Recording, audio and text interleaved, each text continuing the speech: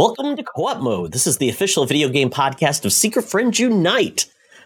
I am one of your hosts, Todd Oxtra from beautiful Sauvage, Minnesota, and joined as always by my man on the coast, where things happen that few talk about, Mark the Canadian Garabin. I'm curious to know what happens that people don't talk about. That's you have me intrigued. How you doing tonight? Pretty good, Mark. Just this in reference to an article about things that washed up on beaches in 2021. And I think the area where you lived, it was like, we saw these weird things. And I'm like, it's appropriate. Yeah, probably. I mean, like, it's pretty common for like whales and sharks and shit. But like, I'd love to know what else washed up. You should send me that. That'd be almost like a jellyfish that had a fish inside it. So it was kind of like a weird window view. And then there was like this other weird, like a bullnose shark was washed up. They had just some interesting looking things. And I'm like, nothing washes up on my river behind my house, except for like maybe a spare body. Gross. Couple of, what are the massive, the sunfish or whatever they're called, like the big things. Like, yeah, a couple of those washed up. There's one like last early summer that washed up. That was kind of gnarly. But yeah, we get decent amount of weird stuff. There's a Portuguese man of war that kind of washed up. It was like, ooh, we don't have those up here. Where'd you come from, man? Yeah.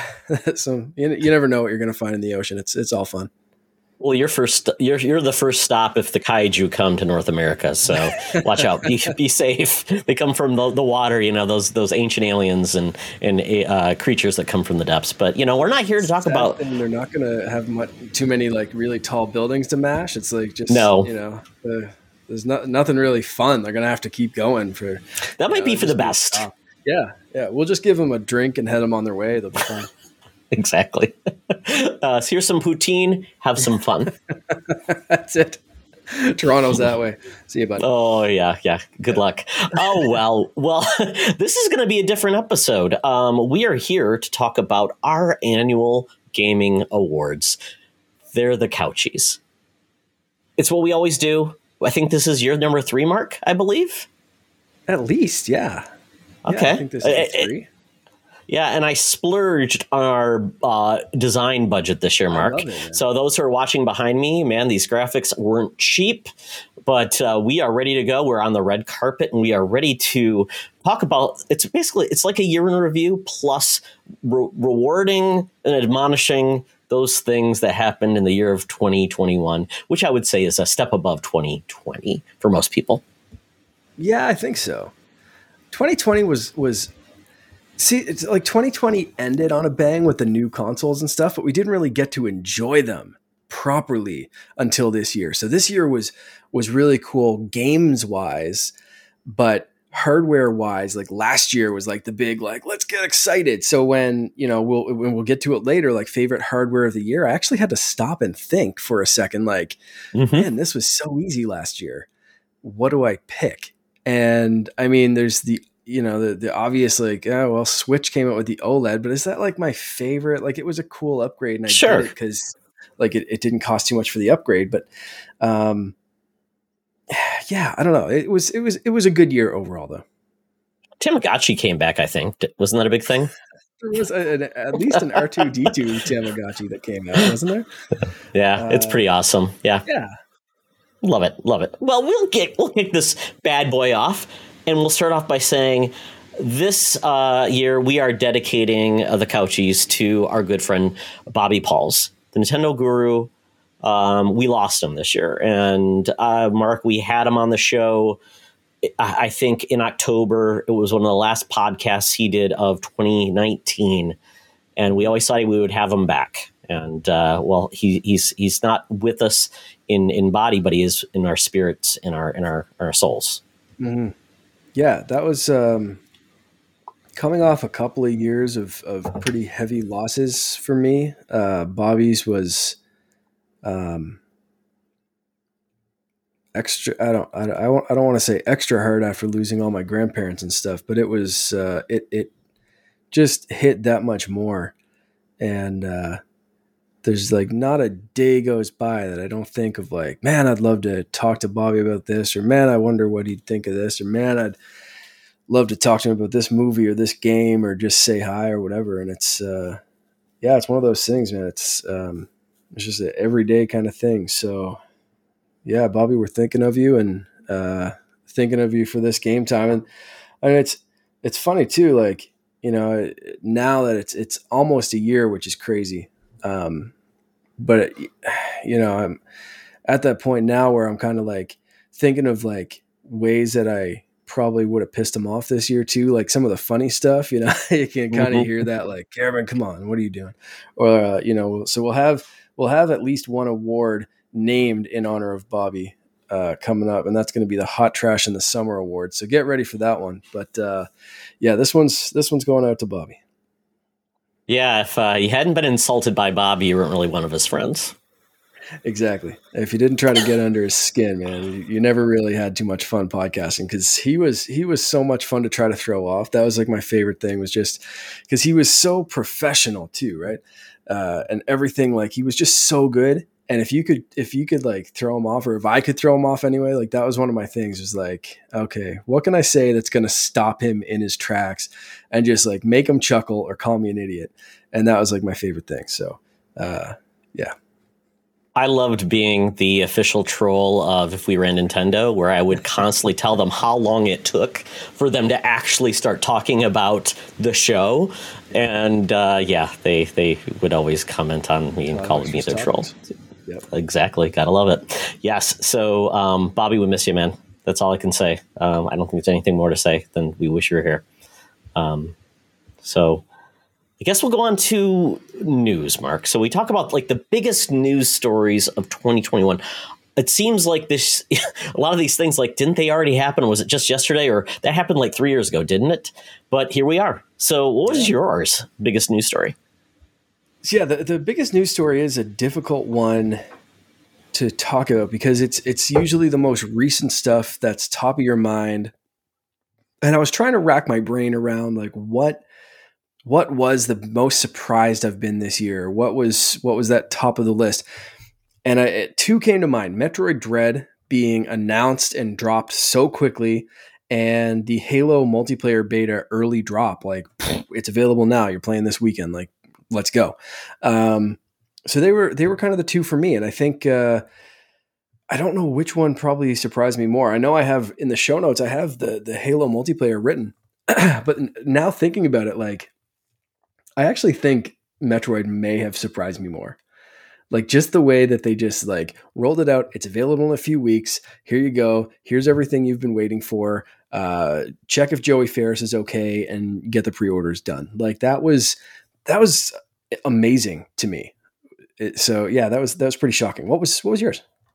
Well, I will say, though, you're absolutely right about Metroid, because that was a game, the name obviously has been bounced around for years, but we had no clue they were going back to make a 2D Metroid game. No. And we knew Prime was coming. We thought we might get the trilogy, but yeah, that's just that was great. You know, it's not like dropping a logo and maybe 3 years we'll get the game, because that's not gone well.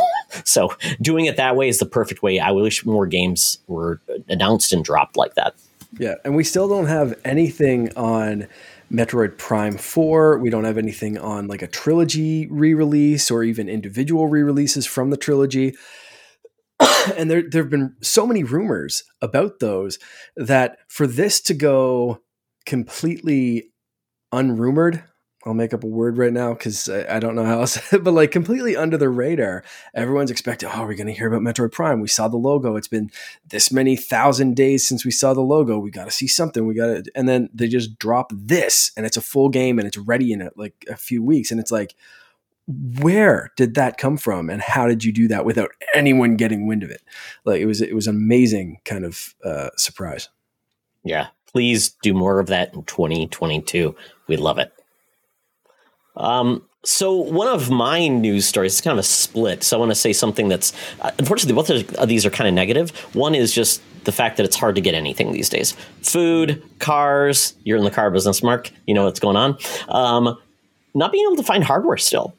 Hardware not being on the shelf. I've yet to see in the wild a Series X or a PS5. I have seen Series S's in the wild, but that's it. OLEDs, I haven't seen an OLED in the wild, and it's just still disheartening. I mean, I remember when I was acquiring PS5s, And I even acquired a Series X that I ended up not needing, so I ended up canceling the pre-order for people. And I didn't realize how important now that was to get people PS5s. Yeah, it's crazy. And for anyone still stuck, who's it? Wario64 in the States. Mm-hmm. He's, I think, a good one to follow. Oh, yeah. There's L Babbins and Game Deals Canada on Twitter. Set the notifications, guys. I see them go up all the time. And that's how I got my pre-order. That's how I got my brother's PS5 pre-order. I've notified friends. You usually have, for a lot of restocks, you have a lot of, at least a little window, but I've been seeing like you have to have those notifications on your phone because I've been seeing them go up low quantities. Today, the day we're recording this, I saw PS5 disc version go up. I can't remember the store, but I remember L Babbins tweeted that one out and said, PS5 disc version, take your chances, good luck. Low quantities, but they're there. And I can't remember, like I said, the store, but they do happen. It's just really tough. Yeah, Series X was the same way because I've regretted, regretted getting the Series S. I really should have gotten the Series X just because of many things that the Series X can do. The Series S is great. It's just for me being an avid gamer and how I get my games and things like that, I'm running into some problems with storage and not being able to do 4K. So it's kind of like, so I'm thinking about trading in my Series S or selling it to someone, below $300 or whatever, and getting it. And yeah, Best Buy had it up for a little bit. They had a queue and then it was gone. I'm like, okay, so I may be waiting as well. Right. Yeah. So good luck, everyone. Yeah. To Mark's point, notifications. If you find one, see if your friends need one and help them out. Don't scalp. The next, companion piece is a little bit different. This is about humans and the fact that being in video games right now largely sucks. There's not a lot of corporations and development companies, publishers, they're doing the right thing by their employees. Specifically, I would say females, representation, people of color, LGBTQ. It's been kind of like an old boys club. And I think it's finally, light has been shown in the dark recesses of it because brave people have come out to tell their story to journalists who are listening. And these aren't just, small publications. These are the New York Times. These are this is, the state of California is suing Activision. There's heavily involvement in this. And we're hearing more and more companies are losing. These companies are also losing people now because of that. It's because it's an unsafe work environment, unfair work environment. You don't get promoted and you're going to be treated unfairly. So, Activision, Ubisoft, we're hearing all these things about Quantic Dream. I'm sure Blackout Star Wars Eclipse, by the way. Absolutely. I talked about it the last episode. I talked about it on Holocron Chronicles, but yeah. Yeah, and do you see that Riot Games, Mark, just settled $100 million because of all of their problems that they had? Yeah, so it's coming to fruition. Yeah, so I think it's a matter of time before we start seeing union labor, unionized gaming labor to help make those workplaces fair and equitable.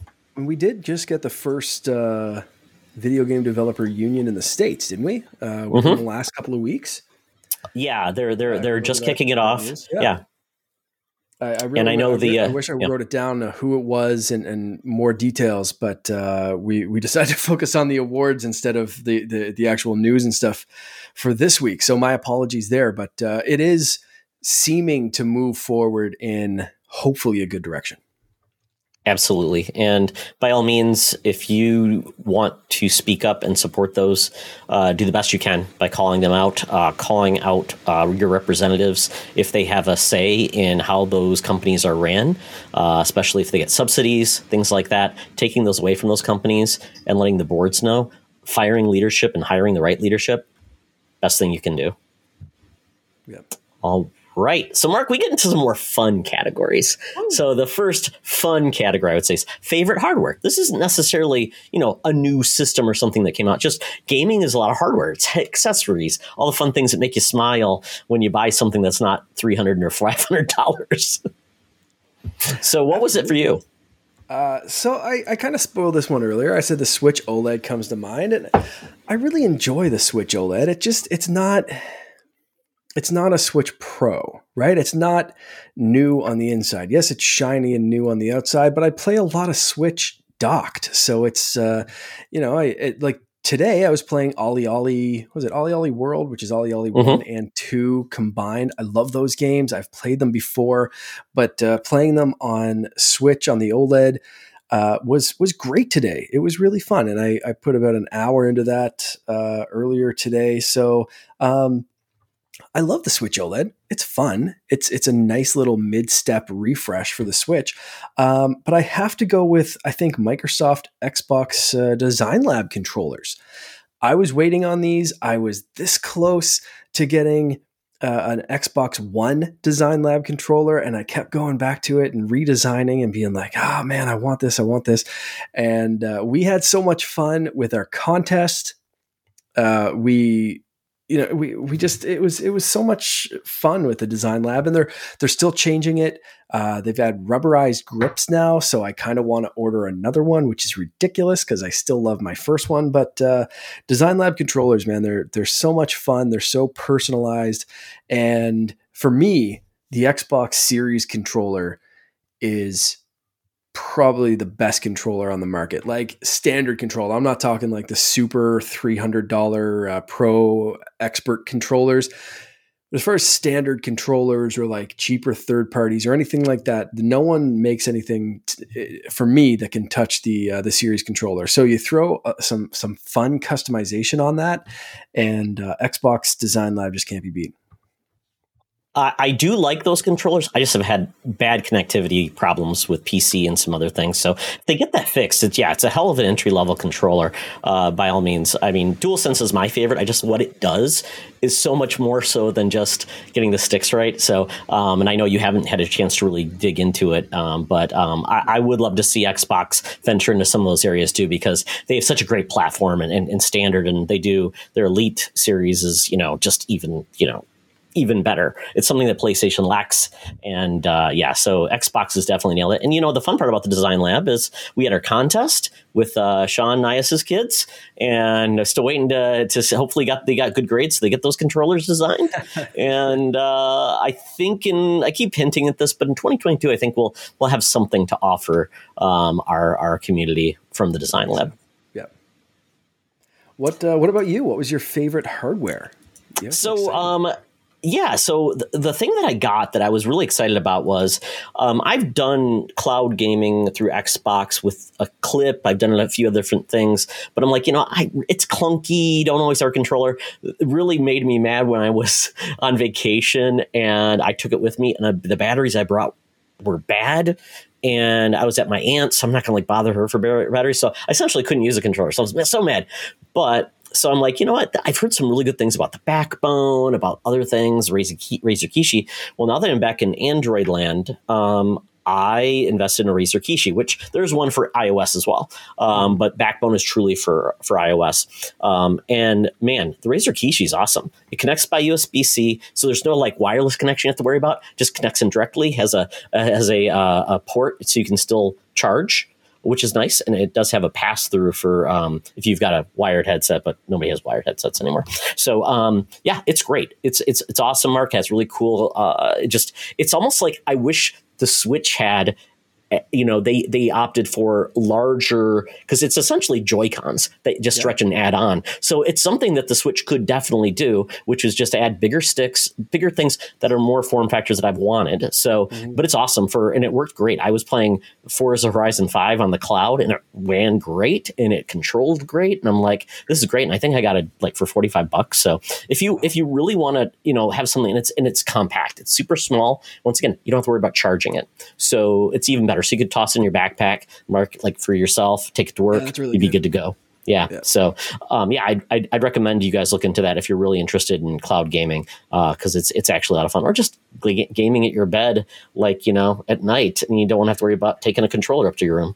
And that's speaking of that, that's exactly why I went with OlliOlli today, is because I didn't want to get the clip out. I didn't want to attach it to the Xbox controller. There was some stuff that I wanted to play on Xbox, but we were watching TV at the time, and I was like, well, I have to play something handheld so I can cloud stream or I can grab my Switch.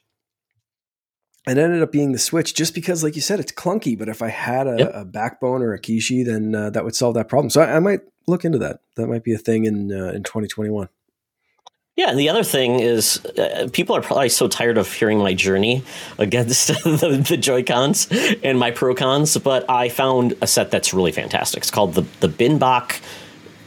They have a weird name. These are from China. They're not really descriptive, but these are basically Pro-Cons. They do everything but the Joy-Cons do, except for NFC. Everything else, they're wireless, so they work independently. I know, I was so mad because specifically, well, and I would say normally it's not a big deal, but when you're playing Metroid Dread, and you need those stupid power-ups and shit because you're dying.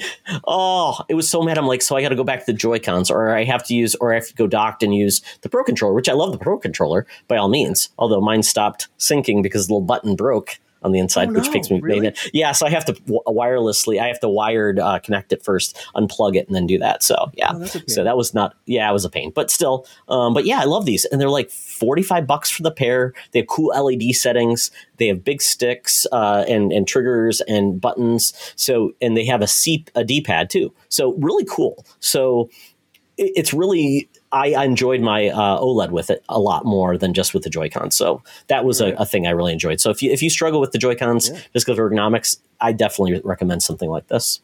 I'm seeing more of these, not necessarily that. Sure. I think it's Hori has a set out, and they're different designs. With the SwitchPad Pro, there's Split Pad Pro. Sorry, Split Pad Pro. Yeah, that's I think it. So there's I'm seeing them everywhere. Like they're more common now. Like just walking into there's a local place that I really enjoy that sells like records and Funko Pops and like some weird video game stuff, and they have those now, and like Walmart and like just everywhere, just like has like extra Pro-Con. So it's cool to see them out in more places, and like people, it's kind of becoming an industry of like, this is a demand, this is a need. So here you go. So you're not the only one, I think, that's feeling that frustrated with Joy-Cons. 5 years in, Mark, we thought they were going to do all these things with the Joy-Cons, and it's like they're just like, no, we sell them. Red. Here you go. Exactly. We sell 1 billion of these things. Who cares? And we haven't even fixed what's wrong with them. No, you'll get your different shade of red, and you'll like it. Exactly. Yeah. Hopefully on the Joy-Con, eat it up, sucker. You may not get it back if it breaks. Oops. Oh well. Then another category I added this year because I thought it would be fun to talk about, not just the new games, but games that you're like, I really want to get back to it, or someone recommended it to me and I want to recognize it. So old games you finally beat in 2021. So Mark, you and I shared one game. Yeah. So old games we finally beat. I'll start off with the one I don't think we shared. That's the Spyro trilogy. So I think I talked about it on the show. My kid got really into Skylanders Academy on Netflix, and he really liked. In fact, the theme song from Skylanders Academy, I believe, if I can kind of vamp for a second, I believe it is like number 3 on my most played track. No, sorry, number 2 on my most played track on Apple Music for the year. Fancy. So Harmony by Timbaland. Number 1 is actually Old Man Emu by the Wiggles. And number 3 is the Bluey theme song. So Dad Life. Yeah, Dad Life. Thankfully, Simple Things by Teddy Swims, a real adult song by a person that is good, is number 4. So there we go. That's when we get into, and then the rest are all like kid songs. No, I'm just joking, but there are such a ridiculous amount of kid songs. Anyway, he got really into Spyro Skylanders Academy. So I decided, like, I played some Skylanders. I forget which one. I bought that like secondhand and was like, here, look at this. And he didn't have a huge interest in that one, but he loved watching me play the Spyro trilogy. So it was a game that like I had for a bit, never got like super into, but this year I played the hell out of it, and he kind of watched a bit. And even when he wasn't watching, I found myself playing this one. So it was a really good game to go back to and really see what was special about these games that I kind of, for the most part, missed. That's a great remaster. I mean, the cutscenes, beautiful. That had no right to be that good looking and that cleaned up. Yeah, really, really solid. There were some things that you could tell it was like, well, they don't make games like this for a reason. They don't make, this mechanic isn't in new games for a very good reason. But for the most part, yeah, it was a really, really solid remaster. What about you? What were the games that we didn't have crossed over? And then we'll get to that last one. Sure, yeah. A game that I never know how to pronounce it. It's either Gris or Gris or Grease. It's an independent game. Came out in like 2018, I believe. All at once. I absolutely have to say them 3 times or it doesn't count. This was a game that I had been interested in trying out because it looked so beautiful.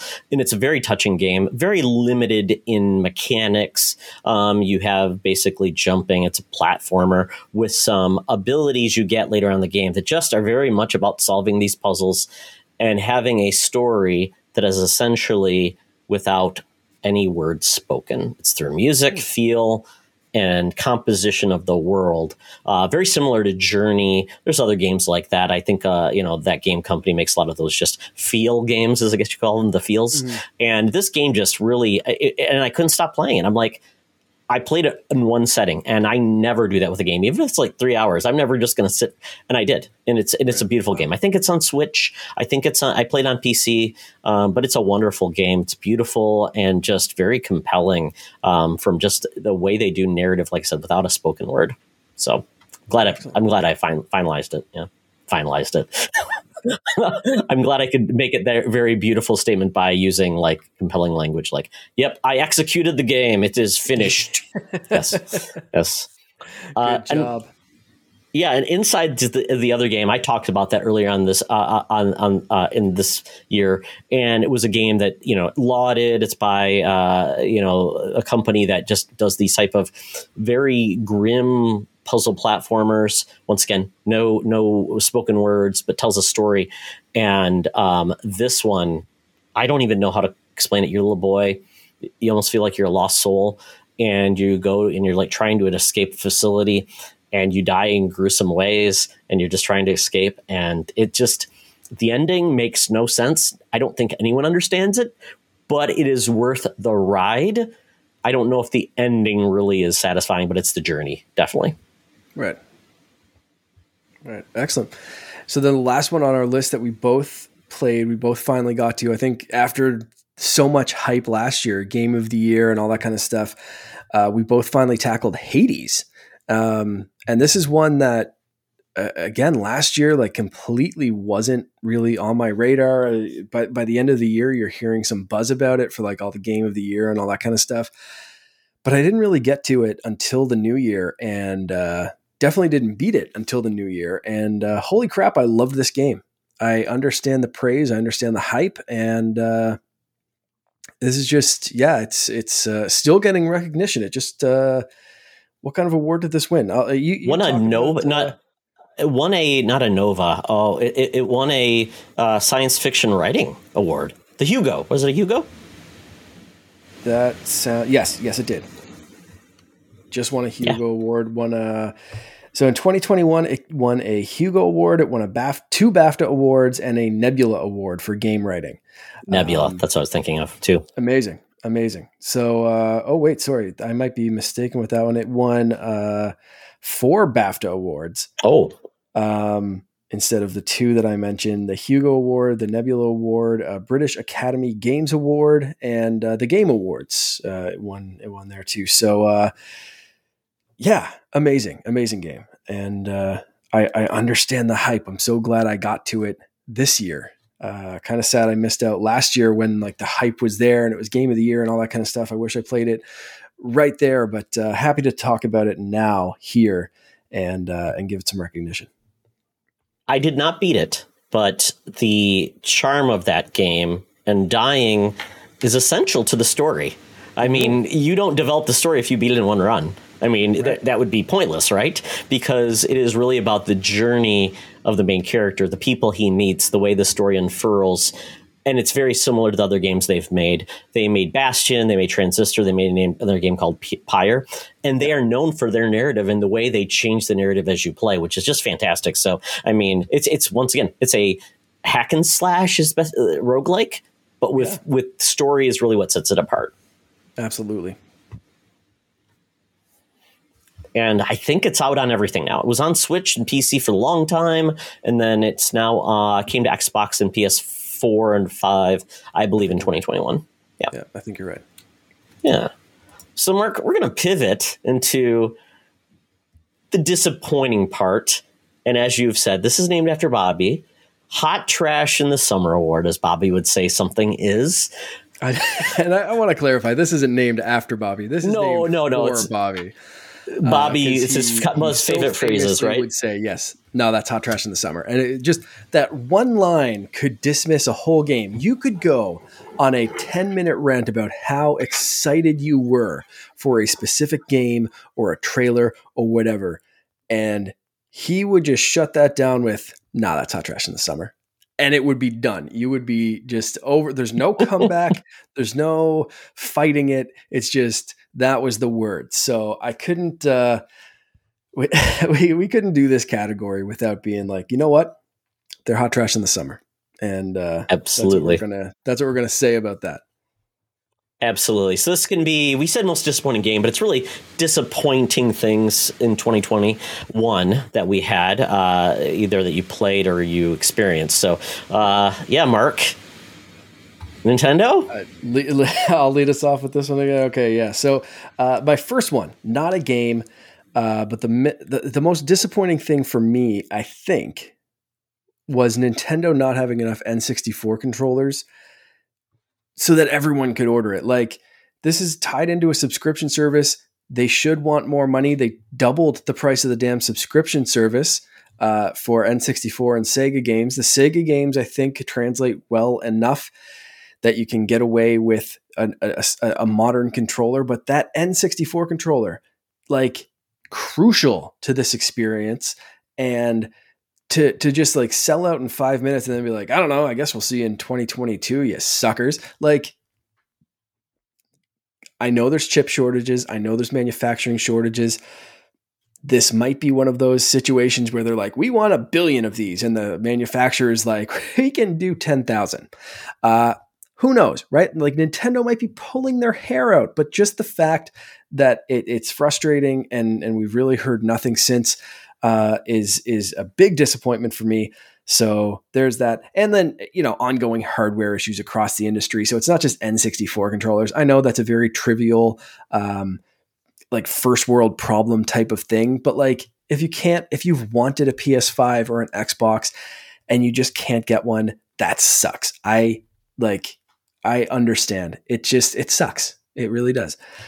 However, like you said, we were also, so when I was picking these things, I wasn't sure if we meant like just game or like game related things. So I do have a couple of games. So I'm going to say Biomutant and Skatebird. Biomutant, because it had such a badass trailer and a lot of hype behind it, and then just kind of fell flat on launch. I'm still hoping they pick that up. I'm hoping that's like a cool comeback story of 2022. We'll see. Skatebird, however, like, it was such a dumb concept. So I was hoping this would be like Goat Simulator dumb, of like, it's broken, but it knows it's broken, so it's going to be broken. Or like just at least something really dumb that I could enjoy. But it was just kind of like, oh, this just don't work. Like, just like cook the egg a little bit more and then it'll be okay. But like, this is just like, nah, just shut her down. So I'm glad that was a Game Pass and I didn't waste $1 or anything on that one. So there we go. That's my Skatebird, hot trash in the summer. Mark, all I can remember about Biomutant is, and I was once again disappointed with that game too, the tone, the weird things, and with that one mutant that sounded like Elvis. So many weird that summed up the game part. Yeah. Hopefully they come back either fixing that game or their next game is more developed and more cohesive is the best way to put it. Yeah. Yeah, for me, it's a kind of a mixed bag because I'm really enjoying Halo Infinite, but it's been a hot mess and nightmare on PC in regards to the port. And I don't know, maybe it's because they focused truly on the console version and the PC port was secondary. They have a lot of things going on. They've struggled with so many different areas, but I have a really nice gaming PC and the game looks like trash. And I tried everything and it ran like trash. I took some video of it. I'm like, this is horrible. I'm spending way too much time trying to get this right. And then like all the optimized settings are everything's at low quality. I'm like, come on. So, and it looks so much better on Series S. So I'm like, it's frustrating. So that was just me just getting frustrated because I thought, oh, I'll just play on PC. It's cloud saves and I can go back and forth and play. So I'm now, on the Series S. That can run on the Xbox One. Right? Exactly. Like it's not like it's, yes, it looks great on the Series X and it runs well on Series S, but like this is also something that should run on a day one Xbox One. So you'd think PC settings, you should be able to be like, yeah, I can pull this off. Like that is frustrating. That is 100% hot trash in the summer. Yeah, and I'm not trying to do like 144 hertz, all these like blow it away ultra ray tracing and everything. I'm just trying to get a good frame rate, and I'd be happily with just 1080p or whatever. And so it's a little underwhelming with that. So yeah, that was the other part was no co-op because I feel like Halo Infinite. Yes, we got what we've got, and it's a very solid multiplayer, very good co-op or a campaign. But it just feels like this game screams for co-op. So I'm very disappointed. But I'll get over it because it will be out in 6 months. So maybe this is a thing where it brings people back to the yard to play more. So in a way, it's probably a good thing for that community. But it's, a lot of people who that's their game to play co-op with. They have to wait a little longer. And if this doesn't bring people back to the yard, there's always milkshakes. My milkshake, Mark? Yes, of course. I heard it brings all the boys to the yard, Todd. I don't want to brag. And then that's one of those moments that I can hear Bobby just like, for God's sake, just cut it out, shut it down, Carabin. Yeah, you Canadian. And then lastly, 12 minutes. Talk about a game that was hyped. It was part of Xbox's, showcases. People were like, "This is going to be so great." The cast, everything. And then I played this game, and not only was it tedious, but the story was like, I think M. Night Shyamalan's like younger, lesser known brother might have wrote this script. It was like, you've got to be kidding me. Wow. I don't want to spoil it for you. I would just say, if you're not interested in the game, go and read. Yeah. Review and reaction alone, I skipped playing this game because I knew it was going to be hot trash in the summer based on everything you had said about it when you played it. So it is no surprise to me to see it on this list, and you can spoil whatever you want. But if you don't want to, for listeners... No, I'm just telling everyone who doesn't want to play this or never will, just read like the ending of the game, because even if you read the ending of the game and not played it, it'll make as much sense as when I played the whole game and I got to the end, I'm like, what? So there you go. Ouch. Yes. So let's move on to something more positive, most surprising. So we're going from disappointment to surprise, as we like surprise parties, unless it's a surprise. I'm pregnant and you weren't planning that. So not that I'm pregnant or you're pregnant. Yeah. Thank goodness, I know. Yeah. Long distance. Yeah. It's hard. Yeah. I don't know if we can make that work. All right. So, I already mentioned, so again, when I was writing these show notes, I wasn't sure like the most surprising thing. Surprise announcement, I already said Metroid Dread was probably the most surprising one. But since I already gave that one earlier, I'm going to say Guardians of the Galaxy or maybe Riders Republic, in the sense that I was very surprised that both of those games were good, or at least as good as they were. Riders Republic was one that I was hyped for when I saw the trailer, but it got pushed back and I was like, they're trying a whole lot with this game. Is this going to be a jack of all trades, master of none? But like also not really good at anything. Like like that guy that you call is like, I can fix that. And he ends up breaking more shit than he actually tries to fix. Like that guy, I thought this game was going to be that guy, but this game was awesome. And Guardians of the Galaxy after Avengers, I was like, oh, dude, like maybe fix Avengers before you bite off another Marvel franchise. Like, what are you doing? Slow down, like pump the brakes a little, fix that game. And they came out swinging. And Guardians, although I haven't played enough of it to feel like the whole effect, like from what I played was fantastic. From what you've talked about, it is phenomenal. And it's on a lot of like game of the year lists, or at least talked about. And it's just one of those games that like, it's solid. Like why? But it also makes you wonder, like, why? How did they mess up Avengers so much, and then this game is so darn good, and like the Spider-Man games, so darn good. Like, I want the Xbox. Was it Power On? Like that series, which was phenomenal, by the way. I don't know if we talked about that yet, but like a little bit, I think we did. Yeah, crap, that could go in here. Like the biggest surprise, like how honest Microsoft was in that little documentary. But anyway, yeah. So there are some surprising things. But and if you haven't watched it's Power On, right? Power On. Xbox, yep, 6 parts. Yeah. Yep. 6-part series. Go watch it. YouTube. It's on the Xbox. It's on the Roku channel too, as well. Okay, yeah. So if you have Roku and the Roku channel, it's great series. Another big surprise. Yeah. And Mark, I will just link on with Guardians of the Galaxy, and I'll talk more about Guardians of the Galaxy later in the show. But once again, to your point, this game came out at E3. Nobody was hyped about it. They didn't like the way the characters looked. And I was intrigued, but I still had my doubts, to your point. Avengers, are they going to be able to nail it? Something feels a little bit off about this game, and nobody was excited about shooting blobs as they showed, or the cubes and all that. I'm like, what are you doing? Show us fighting some cool characters. Yeah. So but what the game did was deliver on so many cool levels that I just was. I love that every year it seems like there's one game that just comes out of nowhere, and it's like, wow, that's an awesome game. Thank goodness. Because it's always so exciting. I would hate to constantly be disappointed, with more 12 minutes.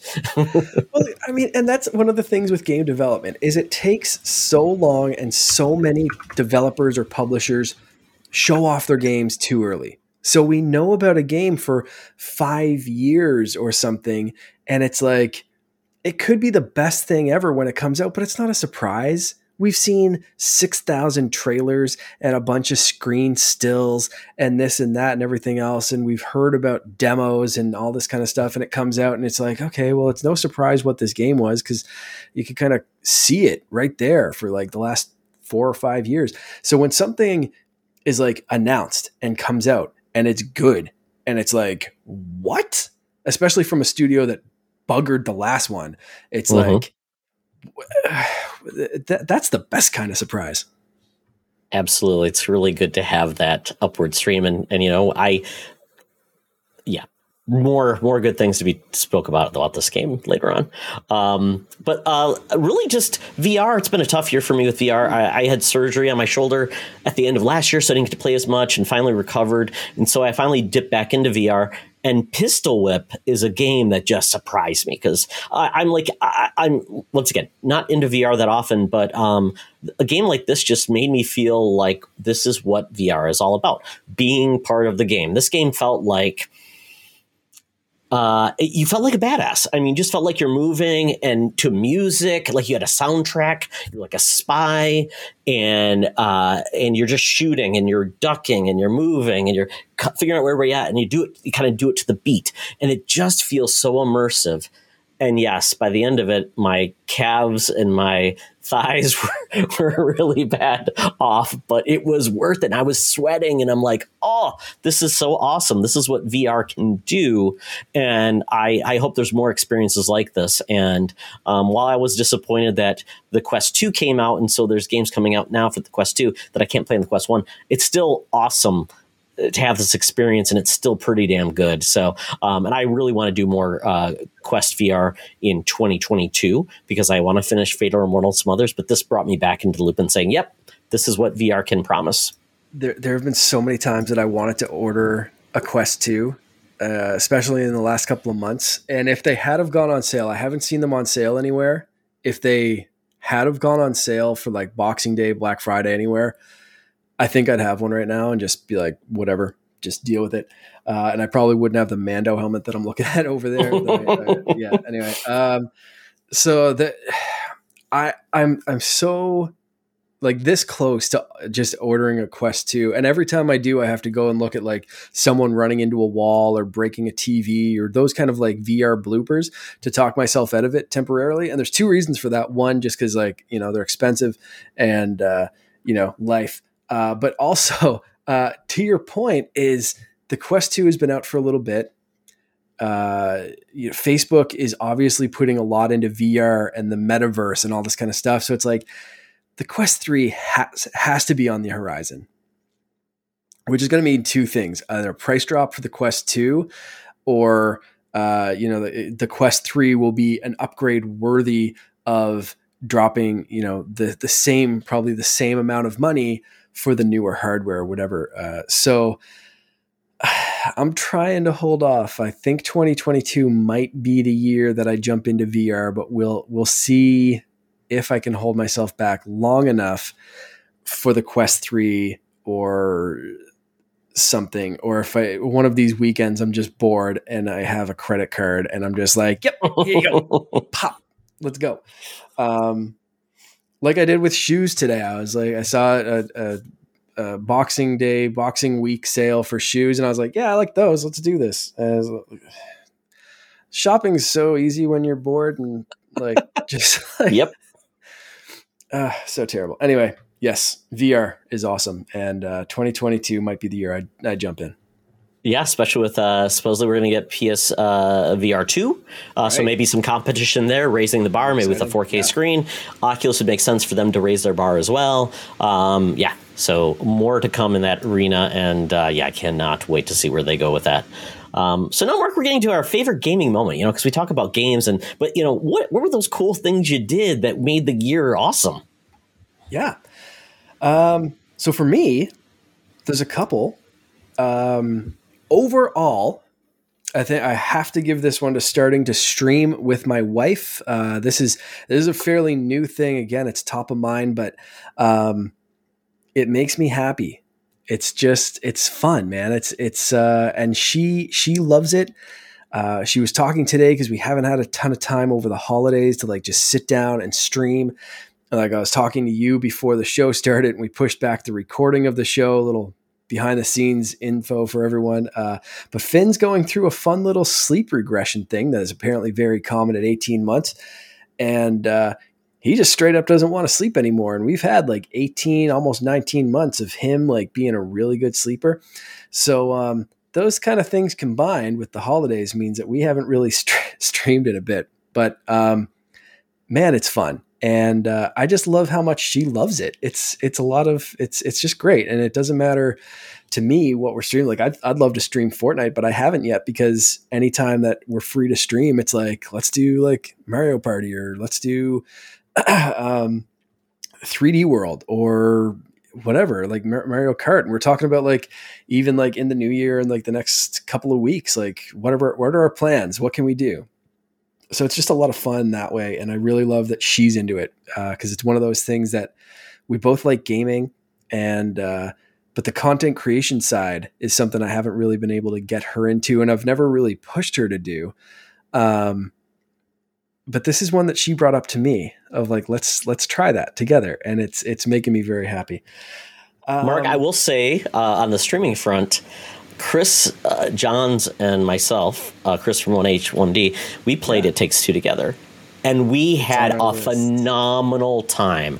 Yeah. It is wonderful. I mean, talk about a game, and I didn't put it, it's not really on my list because I was going to talk about it, but we're not talking about what we gamed. But I would say that is a phenomenal game for you two because it is such a cool, fun experience. It's about a husband and a wife. So you're actually playing a husband and wife. It's goofy, and the games are so good. So I think you guys would love it. It is on our list. I know you had recommended it, and one of her friends actually tuned into one of our streams, and she recommended it as well, and was texting Loren afterwards, like, you guys have to play this game. It's on Game Pass. I know Mark has Game Pass, so get it, set it up, and go. So, and luckily, my capture card does do 4K HDR pass through, so the Xbox Series X won't lose any fidelity on our TV as it also streams. So it's going to be a fun game to play. So we will 100%. I can say that we'll be getting to that one soon. As far as like gaming moments, again, I'm going to pick one that's kind of top of mind, like in a game event, and that has to be Fortnite, because this is the only time during this show I'm going to bring up Fortnite. But Fortnite, the Chapter 2 big season chapter finale was phenomenal. They did some great stuff this year. They had like the Hunters crossover, which featured like Rick Sanchez and the Mandalorian. They did the big Marvel, like more Marvel skins and stuff.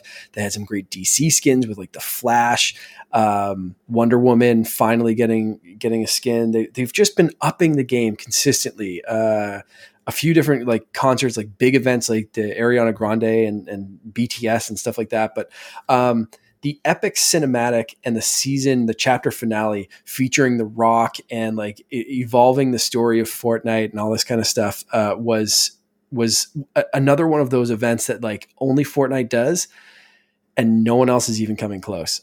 So as far as like gaming moments, that was so awesome. I was able to do that and stream it. That's like the one time I actually streamed Fortnite, but that was directly from my Series X.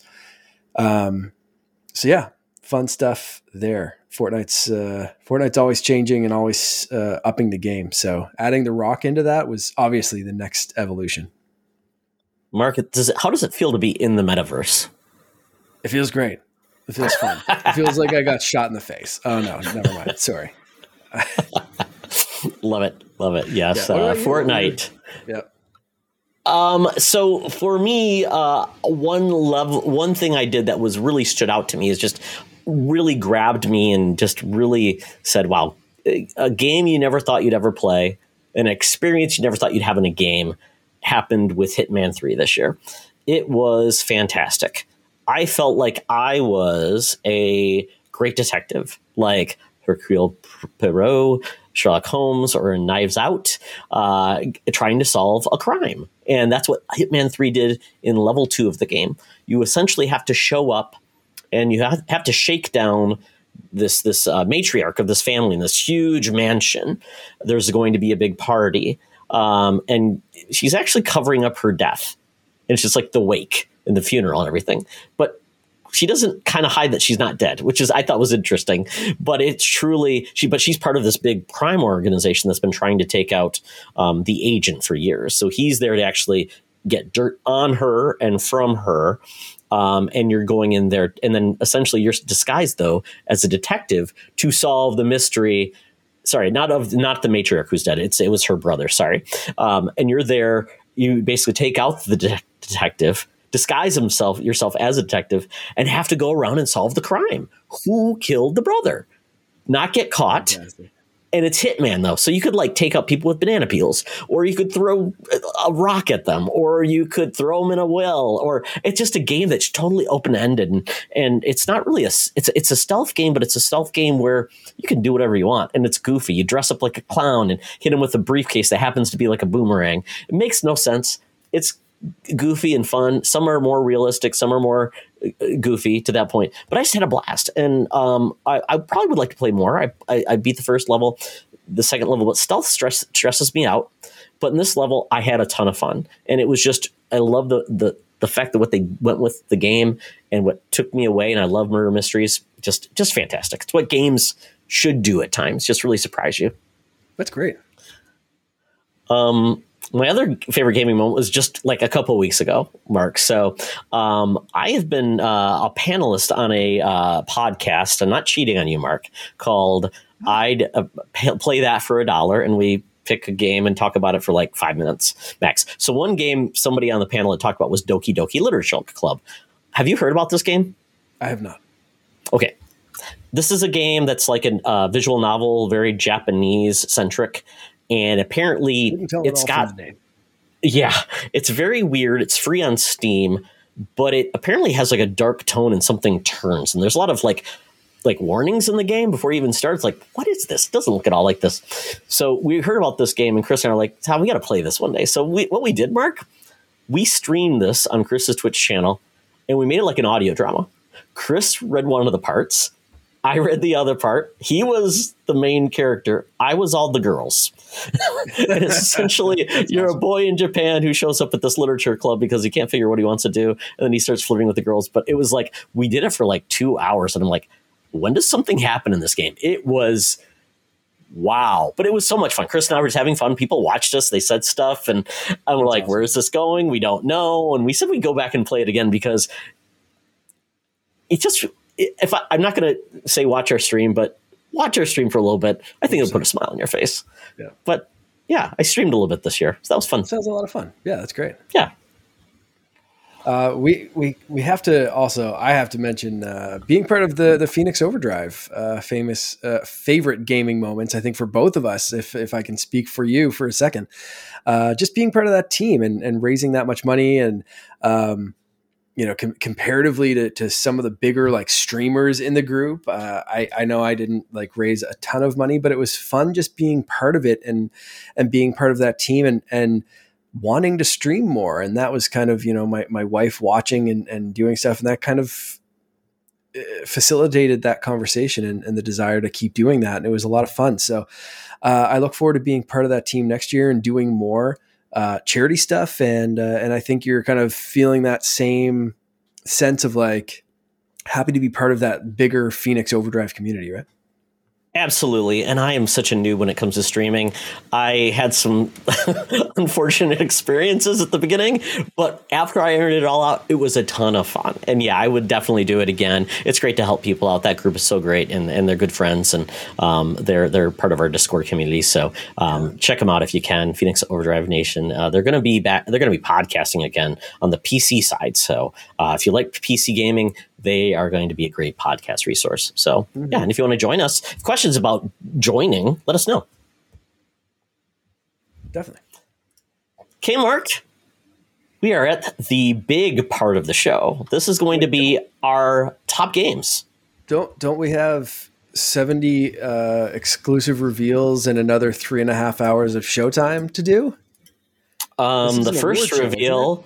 Yeah, the first reveal will be I got a Wolverine Dorb from the NBC group. There we go. Yeah. That is our one exclusive reveal. Okay, there we go. That's it. So that's what you've been waiting for. I know you tuned into this award show to see 3.5 hours worth of sadly, Sting couldn't make it to this. So it's just Todd and I. We'll have Sting on next year. We apologize. And Kojima. And we didn't invite any of the developers. No, well, Kojima sends his regards. That's about it. That's all I've heard. Oh, okay, yeah. And we thought we wouldn't involve the developers. No. So there we go. Yes, no, we're on to our game of the year discussion. So, Mark, we're doing things a little different this year because we had to break out our top 10. Now, we're not going to go deep into the top 10, but we had to because we realized normally we'd go top 5. And if the highest ranking game in our top 5s that we had together would be our game of the year, like Phoenix Rising. Phoenix Rising? Immortals Phoenix Rising. There you go. That was an easy one. This year, not so much. We had none of the same games in our top 5, so we had to go top 10, and then we had requested that our tiebreaker be the community, and whatever they voted would be their top pick. And if that was on our shared list, regardless of where they were at, that would be our game of the year.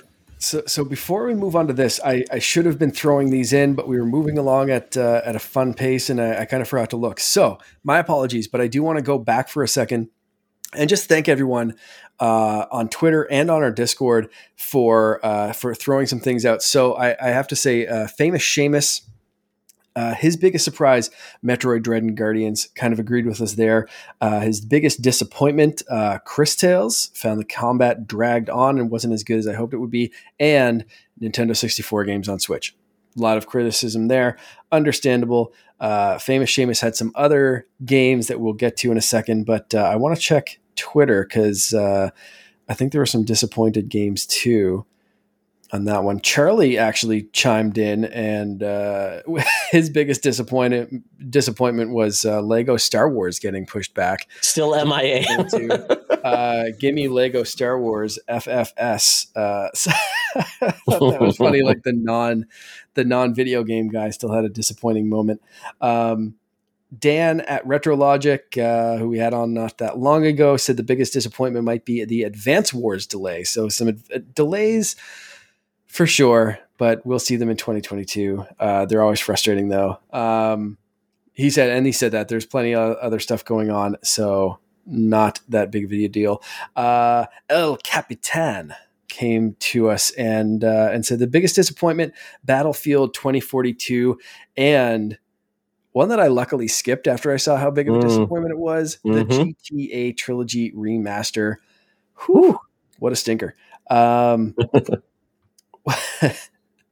What else? I think that's it. I think that's all of the disappointments, all the stuff that we skipped. So yes, we had some great community interaction for the top games, but I forgot we did get some stuff in the other category. I apologize for not going through it. Thank you to everyone that wrote in.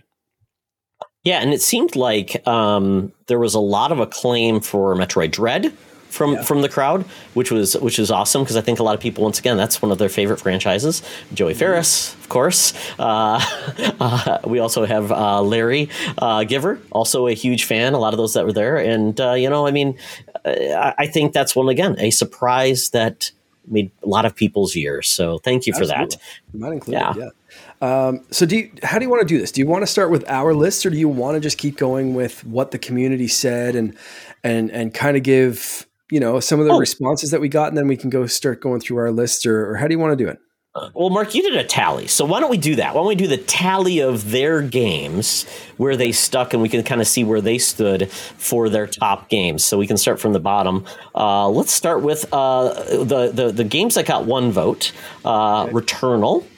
So this, and I will say up front, this isn't every single game that was mentioned. Famous Seamus gave a pretty extensive list on Discord that we won't include every single game here. But Seamus, you have a lot of favorites, and I love that. I absolutely love that. And that is a very Sean Capri thing. Like, list one thing that you love, and it's like, here's my list of 20. Deal with it. Thank you very much. I love loving things about you, Seamus. That is amazing. So I will list a few here that came up a couple of times. So we've got Returnal coming with a couple of votes.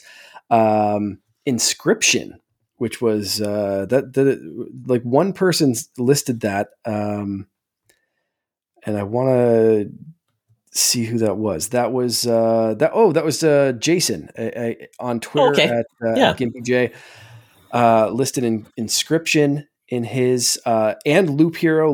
Loop Hero came up a couple of times as well. Ender Lilies, Deathloop, Yakuza. 12 Minutes actually made someone's list, Todd. So you have a new enemy that you have to I guess I do. Call of Duty Vanguard was on Sean Nice's list. Yeah, I think that was Sean Nice. Campaign. Which I always dug like a lot of the Call of Duty campaigns. I didn't try Vanguard yet, but like they're usually pretty good, like popcorn action movie kind of things. Pokemon Diamond and Pearl, that one I think again was El Capitan. Of course, after how much you raved about it on the show last time. The Pokemaster. Yeah. Exactly. Knockout City made a few lists, and that was like, like teetering on my list as well. I put a ton of hours. I thoroughly enjoyed that game. I was horrible at it, but I enjoyed it. Yeah. I will. You know what? I'm gonna throw in a couple of famous Seamus's. He threw in Unpacking, Cyber Shadow, Boyfriend Dungeon, and Deathloop. Because I hadn't heard too many people talk about Deathloop and this thing, but like there was a lot of buzz for Deathloop overall. So it was like kind of funny where our crew doesn't seem to be talking about Deathloop, but I'm glad it was on Famous Seamus's list. Mm-hmm. Where is it there? Oh, so then we get into kind of the ones that start really showing up on our consensus. list. Yeah, the consensus stars. Yeah. So this is where we get a lot of buzz about Guardians of the Galaxy, a lot of buzz about Kena Bridge of Spirits, a lot of buzz, like you said, Metroid Dread, Halo Infinite, Ratchet and Clank. Whole lot of buzz about all those games. Oh yeah. No, it's not on the list, Mark. What's that? Far Cry 6. Far Cry 6 was not on a lot, which is surprising. Yeah. Death's Door, the Winter Gamer, Brendan Myers came through with that as his game of the year. I know that's high on my brother's list as well, and I was watching him play that over the holidays, and I think that's going to be this year's Hades for me. Oh, okay. It's going to be a game that I tackle next year. It is on sale right now, I believe, on Switch and probably other places as well. So I'll probably be picking that one up. But Death's Door was that's Brendan Myers' game of the year. So that's an interesting one there. So again, I don't want to miss anyone, so I want to go through this list so that I'm not going to go individually like which games, but thanks for letting us know, because we did have a tiebreaker. I will spoil that a little bit. So you guys really helped with this. So I want to thank the Winter Gamer, Famous Seamus, El Capitan Plays, Sean Nias, aka Jedi Sean. Carly came through. She did say Ratchet and Clank Rift Apart. So again, that was a very highly talked about game. We had Jason, like I said, Charlie even chimed in, Dan, Retrologic. Oh, here you go. One you missed. Chris Johns. Chris Johns. He was the one that liked 12 minutes. So Chris and I, blood feud. Yes. Yeah. But he was disappointed by Back 4 Blood. Yes, and surprised by 12 minutes. So there you go. You guys have something to talk about next time, not just Doki Doki. It's going to be uncomfortable. There we go. Yeah. But the rest, like Halo Infinite, but then Yakuza Like a Dragon, Knockout City. So like, I love how all over the place people were, and I love how diverse this year was. So thank you to Chris as well. And Brendan Myers went through so much. Death's Door, he really loved. The Switch OLED is a great improvement, but also is my biggest disappointment because it's not holding up as well as the new consoles. Kind of what I said, right? Like it's a good half step, but the insides are the same. If you play a the excitement's kind of over, right? You gotta bring something new to the table. The screen's great though. Yeah, exactly. It is funny. I think the reason he played so many games this year, Mark, is because he's having a baby. Oh, 100%. Yeah. So you got to get those games in. Yeah. That's, and he said his moment of the year, which I'm jealous of, but this sounds awesome. Finally being able to attend Extra Life and play games with Sean Capri, PSVG Kevin, and Josh Bones. That is awesome. That's so jealous. Mark, you're like 8 years away. You're like 24 hours away. I just could just to fly in to then take a train, and it's not an easy journey for either of us. But just to do that 1 year would be so awesome. Yep. Brendan Myers also said the Metroid series as a whole is something he got into this year, which is awesome because the Dread hype was that good that it not only did he just go and play what's available like on the Switch Online or something, he dragged out old consoles, appreciated having those old consoles and like playing through the entire series, which I love. That is awesome. I have the old consoles and I didn't do that. Like that is just like next level hype for Metroid Dread. So with all of that, let's talk about ours. And then, like I said, we may have had a tiebreaker that I'm so thankful that our community really came out swinging today and helped us with. So okay, Tom, Mark, we'll go bottom up. So I'll go my 10, you go your 10. So we'll start with 10. Yep. I noticed like nobody talked about this game, but I sure enjoyed it, and that's Far Cry 6. I mean, how else are you going to go to a tropical place, make a friend who's an attack alligator, and take on Gus Fring, Moff Gideon? It's on my list of games that I want to pick up, and I'm sure it's on sale right now. And there's so much to play that I know it'll go on sale again. I didn't pick it up yet. I want to. It's going to be one of those games I guarantee by this time next year that I'll be like, yeah, I'm really glad I picked that up in 2022 and finally played it. Like, it'll probably make my list. But like right now, it came out when there's so much other stuff that I'm glad that you played it. And I'm glad that Ubisoft Canada gave you the chance to play it. Because it could have been something that we both missed. Oh, absolutely. And the DLC is coming out now. And the cool part about the DLC is they brought back all of the old enemies. So you get all, what is this? Voss? Mm-hmm. You get, I'm blinking on his name. Caden Ming? No. I'm blinking on his name. The second, and then the Joseph, the boss. Because I love Far Cry games. This one does feel like it's probably should be the last game before they make a drastic change, because it does feel the formula is just so ingrained now. It's kind of, you kind of want new things to do. They did add a lot of cool parts to it, and it's beautiful and it's funny and the weapons are awesome. But once again, it doesn't feel that different than Far Cry 5. And I think that's the problem. So I'm waiting for them to do something next. But once again, it's not a bad game and it's a lot of fun and the co-op is great. So it's just, once again, I hope people get it for cheap and they enjoy it and they have a good time with it. And it could be like, that could be it, right? Like, it's just not doing enough new. And it could be kind of like Vanguard. Like, aside from the controversy, like, no one's really talking about Vanguard, and it could be for the same reasons. Like, it's just kind of like, yeah, it's good, but it's like more of the same, right? So now my 10, I'm sad that this is low on my list. I mentioned not having enough time to play it. I am very early in this game still. It is a regret. And that is why I had to put it low on my list. It is not, the placement on my list is not a reflection of the quality of this game. It is a reflection of the limited amount of time I've had to put into it. So that's all I'll say. Guardians of the Galaxy. I can't wait to put more time into this. I can't wait to finish it, beat it. And I really enjoyed what I saw so far. But for me, I don't need to finish a game in 100% completion in order to like know that it's on my game of the year list. But I feel like I have to play a certain amount of it to give it a fair shake to say like it's in my top 5 or it's, it's up here, or give it a proper placement. But I know this one's special. So I'm putting it at number 10. It feels weird for me still to put it at number 10. I could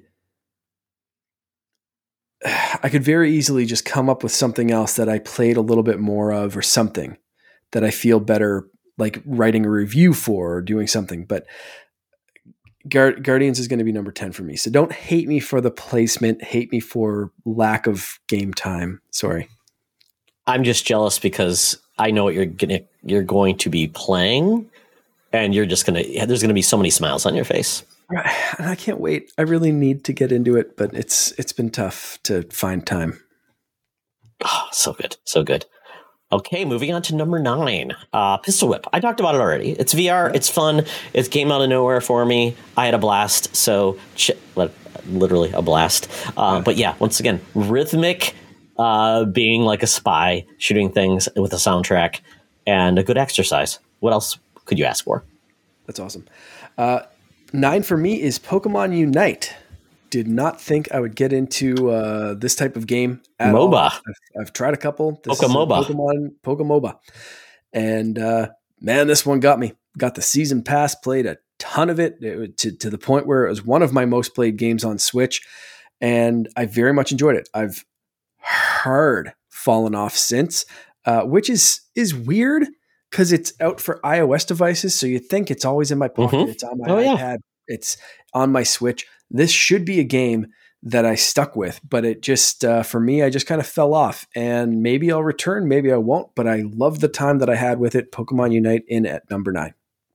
Yeah, that's a surprise. Very cool. Extending the franchise, doing crazy things. Can't wait for that Pokemon brushing teeth game. There is one. Yeah. Oh, it came out? Yeah, I think so. I'm pretty sure that's out. I gotta okay. Good times. Maybe make Logan play it so we can brush his teeth. 16-year-olds. Oh my goodness. Well, on that note, number 8. This is a game that is part of a game. It is Bowser's Fury. It's essentially the side dish to the main game of Mario 3D World. And that came out on Wii U, shined up a little bit, some improvements, but the big surprise was you're getting essentially a new open world Mario game, which was like, what? And you can be Super Saiyan cats, and it's kind of crazy and wacky. And I had a blast with it. Had its shortcomings in a way. It was very, very short. I think this was an experiment of where potentially we'll see the next 3D Mario game. It has me really excited, but I had a blast. I didn't expect this game. And once again, I love 3D Mario games and I want more. And it's been almost 5 years since Odyssey. So please bring us the next one. Yep. Absolutely. Yeah. This game does make an appearance on my list. I will pause for 2 seconds to say Pokemon Smile is available right now on the App Store for free. Get it now. Help your kid brush their teeth. Do we need to change your list, Mark? No, maybe next year's list. That'll be the game that I finally got to keep them shiny whites sparkling. Okay, so number 5 for me, or number 8 for me. Number 8. Let's have a 5 in the title, which is where my brain got a little bajiggity. Forza Horizon 5. Again, I'm gonna just throw this out there. This like bottom 5, like 6, 7, 8, 9, 10. The order was really just kind of flowing out of my brain.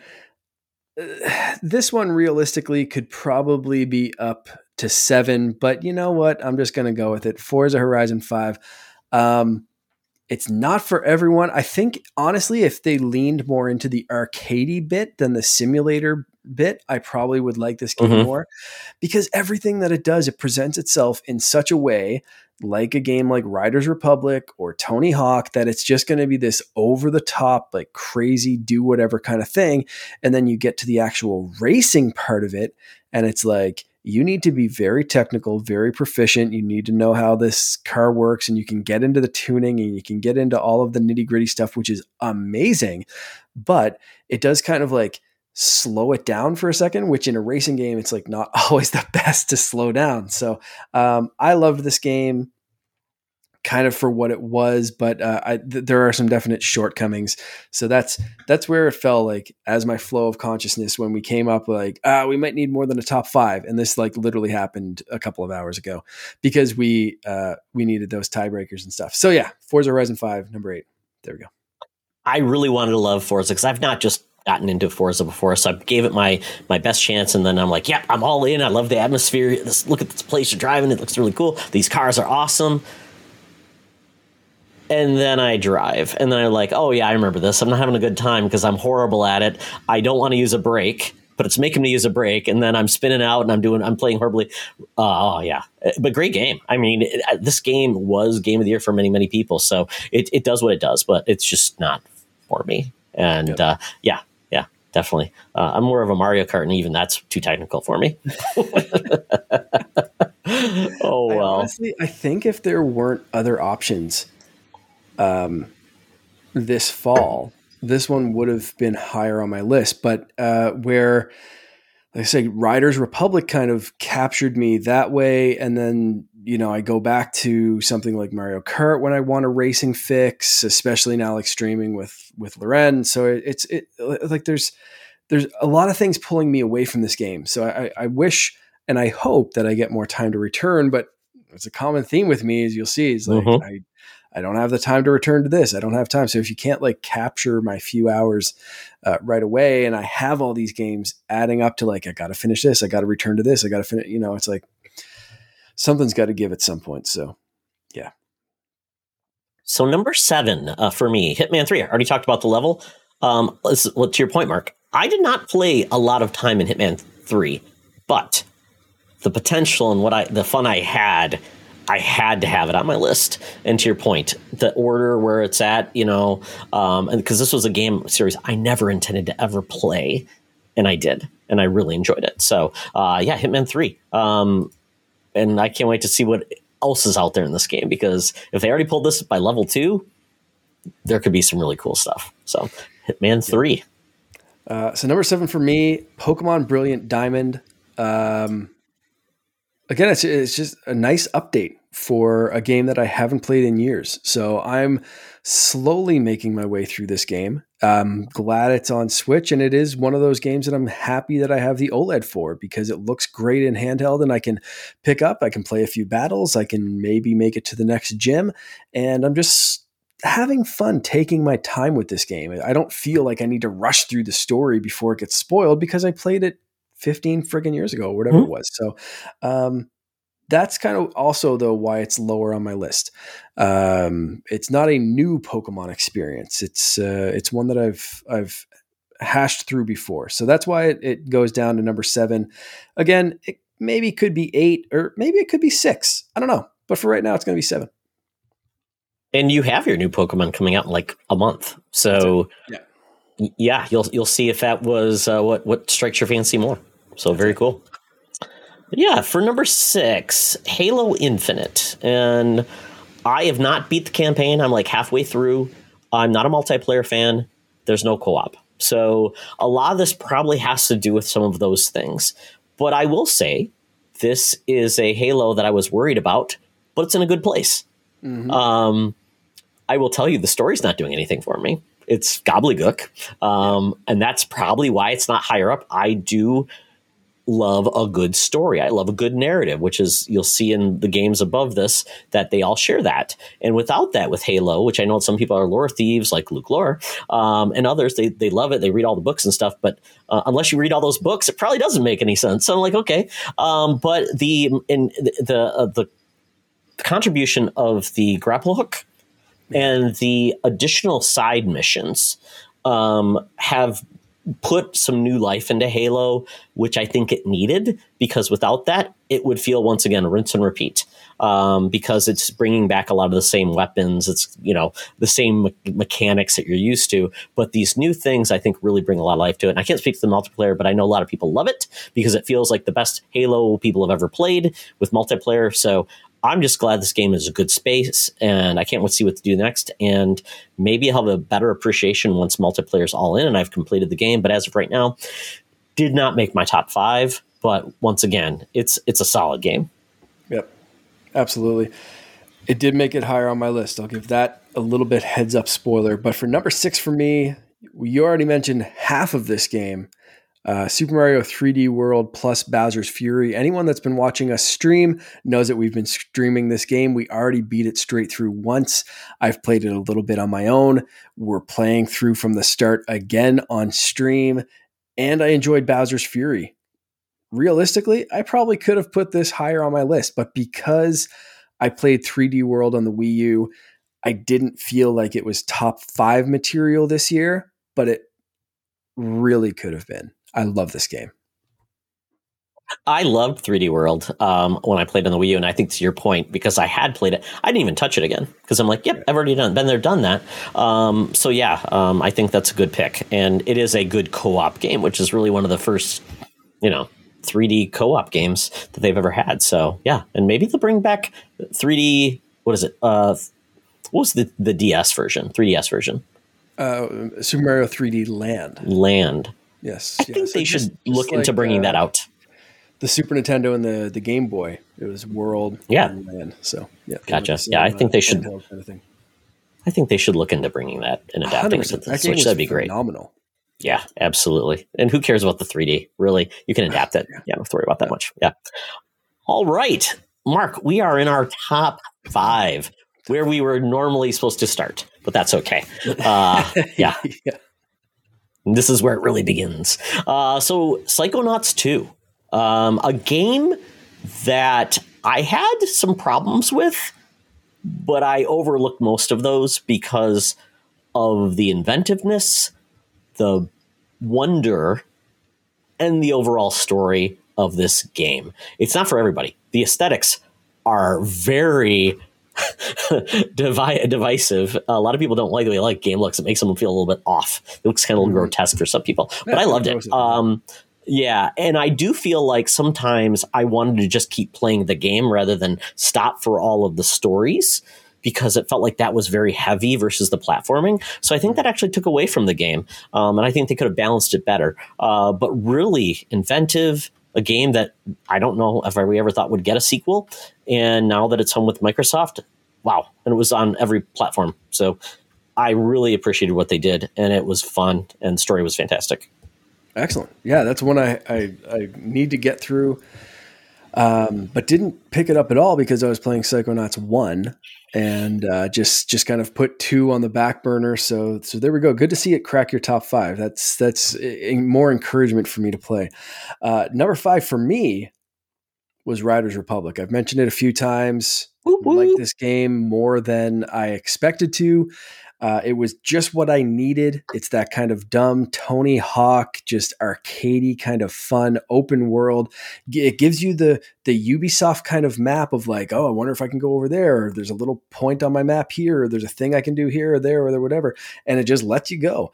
And I still love this game. I loved it when it came out and I was playing the hell out of it. And I'll still go back to this and just play a little bit more. It's just one of those fun games that you can drop in for 5 minutes and cruise down a mountain or fly through some trees, or you can drop in for 5 hours and just not stop doing fun things. So it is ridiculous and over the top, and it gets a little broy at sometimes with the lingo and stuff. But if you can get past that, it is absolutely one of the most fun games I've played this year. It's a shame this is a Ubisoft game, because if it wasn't, I feel like this game would be coming to Game Pass. And Ubisoft just doesn't put their games on Game Pass because they have a service. So it just seems like it would have been fit for that, and it would find a big audience. Right now, it feels like not many people are talking about this game, sadly.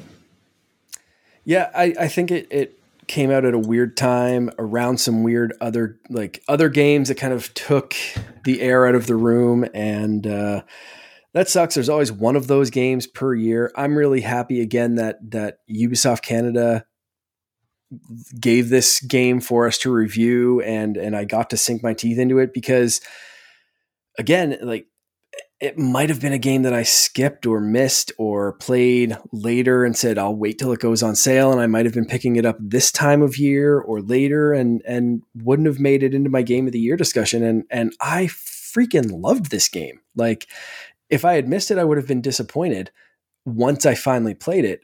And it's easy to dismiss a game like this because you're like, well, like I said earlier, like, this could be a jack of all trades, master of none, or worse, this could be the guy that comes in your house, says, I can do everything. And he ends up breaking everything and not doing anything right. And, you know, that's a big risk when there's so many other things that can take your $60 to $80 to $90 or whatever game, you know, the game's going to cost, depending on $100, depending on which version you get. But for me, this one was 100% top 5 material. Like, this was just, and again, like, is it one of the top 5 like greatest achievements in gaming this year? Maybe not, but like, for me, this is my personal top 5. And I'm rating this on, like, I had some of the most fun, big, you couldn't slap the smile off my face with all the stupid stuff that I'm doing in this game. That is why this game cracked the top 5 for me. It's not like everything's perfect. It's not a deep, like, Todd, you went like deep story for me, or for your list. For me, this was just like, this game made me laugh and smile, and that's what I wanted this year. So there we go. That's Riders Republican at number 5. Perfect. Yeah. Until we get a new SSX Tricky, you've got Riders Republic. That's basically there. You go. Or 1080 snowboarding. There you go. Absolutely. Yeah, so now we're getting to number 4, Kena Bridge of Spirits. I am actually at the very end of the game. I was going to finish it today and then got distracted because there are side things you can do in the game. And oh man, I'm just having a blast with this game. It's unbelievable. This is the studio's, Ember Labs, their first game. They are an animation. They did animation, the quality animation and quality of just aesthetics in this game are just make me feel so happy that a junior team can do this. I believe Sony helped fund this game, but it's on PC and PS4, PS5, so that's where you can play it now. I don't know if it'll come to other platforms, but it is wonderful. The story is fantastic. It's touching. The gameplay is kind of like a throwback to a 3D action platformer that I miss. You can shoot arrows, you can throw bombs, you got a big hammer with melee combat. It's got traversal, it's got puzzles. It uses these characters called the Rot that are these little cute little guys that you can buy hats for, Mark, and masks, and they follow you around and they do things and they'll move things around for you, and they're just clever, and they can sit and they can sneeze or they can dance or they can sing. And you got to catch them all. Yeah, you got to catch them all. There's I think I need 100. I'm at 65. I'm like, oh, crap, where are the rest of them at? It's kind of like the Korok seeds, but actually entertaining. But I'm just enjoying it a lot. And it's really fun. It is a difficult game unless you change the difficulty, so you can on the fly, though, which is nice. Story, if you just want the story, less challenging but still fun and engaging in the good gameplay, or you can make it as difficult as you want. So I like that it's there so then kids can play and they can have a good time, or if adults want to challenge, it's there. So I really was taken back by Kena, and it's only a $40 game too, which it doesn't feel like a short game. So I cannot see what they do next. I hope somebody really gets behind them and makes them the next big thing in games. So Kena, Bridge of Spirits. Whew. Awesome. I was super impressed with how that game looked, and I'd like to get at it at some point. Hopefully either I pick up a PS5 or it comes to other platforms. So we'll see on that one. My number 4 is a weird one that I didn't expect to have on a Game of the Year list, but again, something I've just been having stupid amounts of fun with. So I threw it on there. Super Mario Party Superstars. This is like a greatest hits Mario Party game. And after the last few Mario Parties were just meh, this one is fantastic. I've been having a ton of fun with this. I love the games. I love the throwbacks and it's just great. I hope they come out with some more boards for it that are some more throwback boards, but as is, just this one package alone kind of makes up for the duds of the last couple of Mario Party games. And it's just great. I've been enjoying, again, playing this, whether it's on stream or off with my wife. So that might have something to do with it landing on top 4, but there we go. Mario Party Superstars. Very nice. Get to number 3. Ratchet and Clank. Wowie wow. It's just a solid series. And a lot of the complaints have been it's more Ratchet and Clank, but you know what? That's not a bad thing. They brought in the rifts. They really refined the weaponry again. They added in a new character that was playable. And the story, I keep going back to story. I love story in games. I think it's a great medium for it, and it can really do some cool things.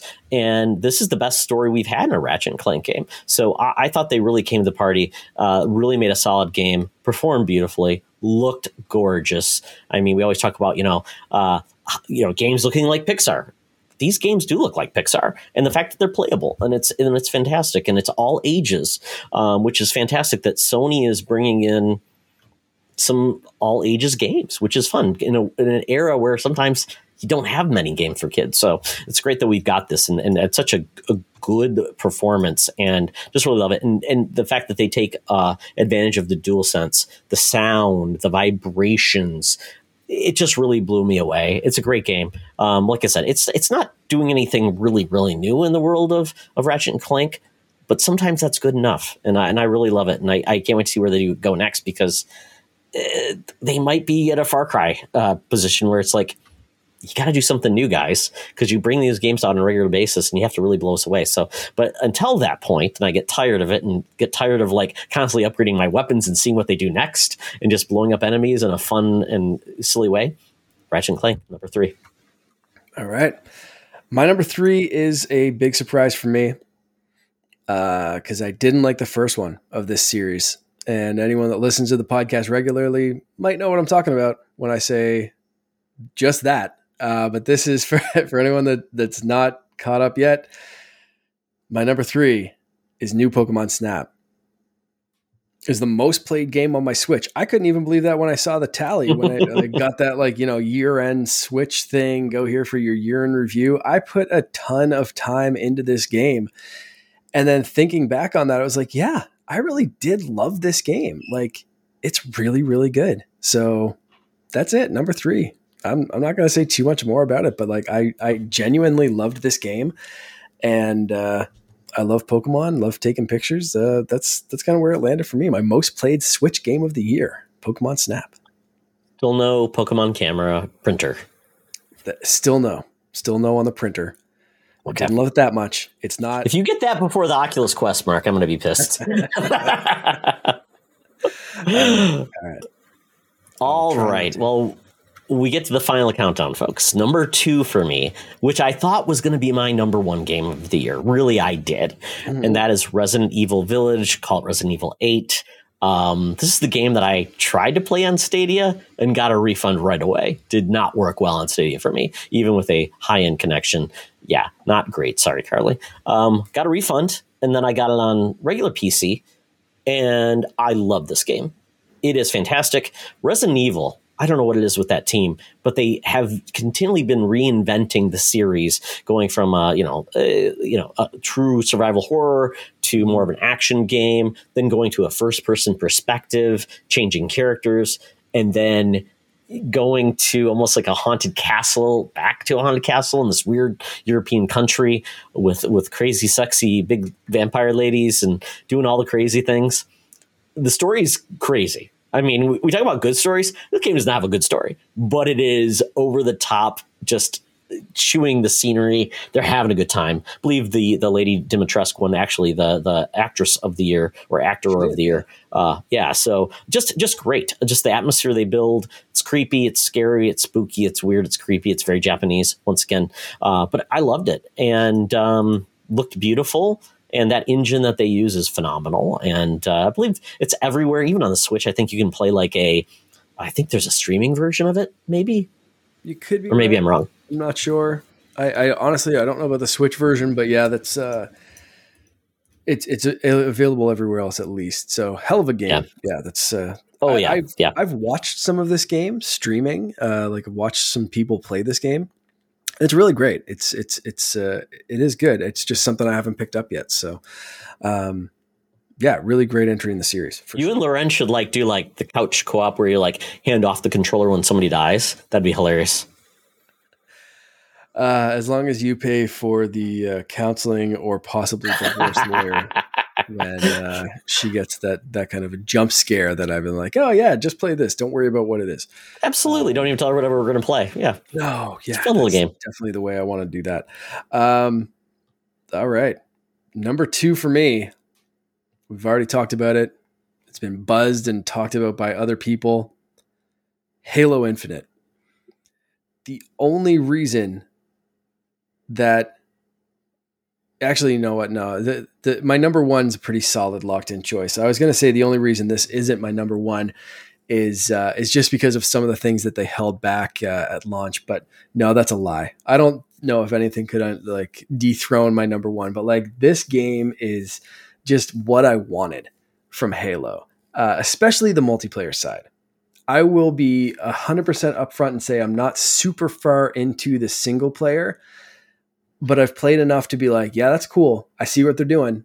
I can appreciate this. Like you said, it's kind of just a wacky, weird story. There's things I really thought it was going to be a soft reboot, but they are really throwing it back to the last few games. And there's things that you kind of have to know. And it's just whatever, cool. Let me go shoot some shit in the face and call it a day. And then you jump into multiplayer, and that's where it shines for me. And that is honestly, if they only released Halo multiplayer, I think this would still be probably in my top 3. But throwing in the campaign is just icing on the cake with a cherry on top. This the multiplayer for Halo Infinite is just like you said, it's just like the best of Halo multiplayer with just, I mean, there are some problems. They've fixed they're fixing the progression system. They're fixing how things work.